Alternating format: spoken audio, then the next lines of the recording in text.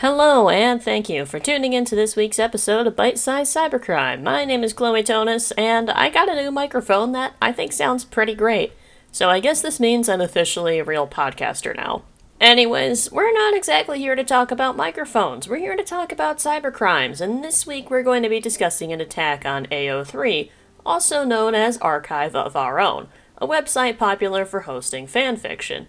The site was offline for a little over a day, leaving many fans of fictional works in a frenzy, worried that it and their favorite fanfictions may be gone for good. So, what happened? On July 10th, 2023, people noticed that they were unable to get to AO3, and it was soon announced by the site around 8:30 in the morning that they were experiencing some issues and were currently investigating exactly what was going on. 5 hours later, it was revealed that the reason the site was down was due to a DDoS, or Distributed Denial of Service attack. A DDoS attack works by having multiple computers or other types of systems from around the world flood a website with so many requests that it simply can't keep up. Ultimately, this ends up dropping connections from real users and making anyone unable to use the site. Oftentimes, a botnet is used to perform these attacks, and a botnet is a network of computers infected by malware known as zombies. Specifically, they're made to perform tasks that a centralized command and control server tells it to. In this case, that was sending requests to AO3. Tuesday afternoon, which was the very next day, the site was back up and running as normal, with the promise to work on optimizing their Cloudflare setup to prevent this type of attack in the future. Cloudflare, among other network performance and security services, does notably provide DDoS mitigation. A group called Anonymous Sudan took credit for the attack and demanded a ransom to get the DDoS to stop. But this is actually one of the more interesting parts of the story rather than the attack itself.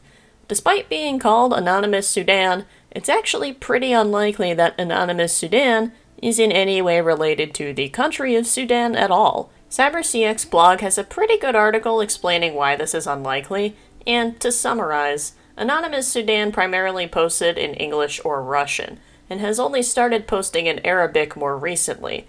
And according to some speakers of Arabic, which I am not, it's also not very good Arabic, which I'll get into a little later. They also apparently deleted some old posts to cover their tracks and appear more legitimate as a Sudanese group, rather than a Russian-aligned group. However, Anonymous Sudan also aligned with other pro-Russia threat actors that are believed to be affiliated with the Russian state, more specifically Killnet. Okay, so the types of DDoS attacks Anonymous Sudan was performing are known as SYN floods. All you need to know about SYN floods is to start a TCP connection, the client computer sends a SYN packet, and the server sends back a SYN ACK response. In a normal connection, the client will send back another ACK packet, but in the case of a SYN flood, that packet is never sent, so the connection is left open longer than it should be. This in itself isn't anything out of the ordinary, it is a pretty common way to perform a DDoS attack. However, it would be pretty expensive to perform this type of attack, and it is unlikely that a small Sudanese hacktivist group has that kind of infrastructure.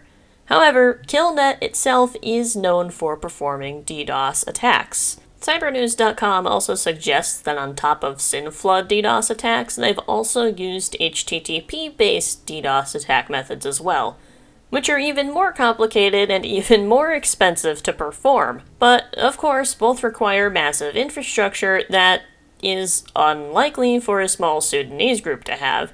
It is much more likely that this is related in some way to a bigger organization, and the evidence suggests that that's likely one of Russian origin. Remember earlier when I mentioned the Arabic was deemed by some speakers to be inaccurate?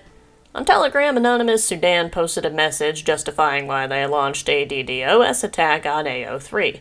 The message can be found in my sources paste, but basically it said it's part of a campaign targeting companies registered in the US, and that they are also against all forms of degeneracy, including LGBTQ+ content and smut. Some people more familiar than Arabic with I am suggested that the original Arabic message is missing a lot of terms that were in the supposed translation, and it looks almost like they made the English message first and tried to reverse engineer it into Arabic. Some people also pointed out that it would be a bit odd for a religious extremist group to use the term LGBTQ+, and instead use less kind terms instead. Some Arabic speakers also said that this was more of a generic Arabic that was being written in rather than the Sudanese dialect.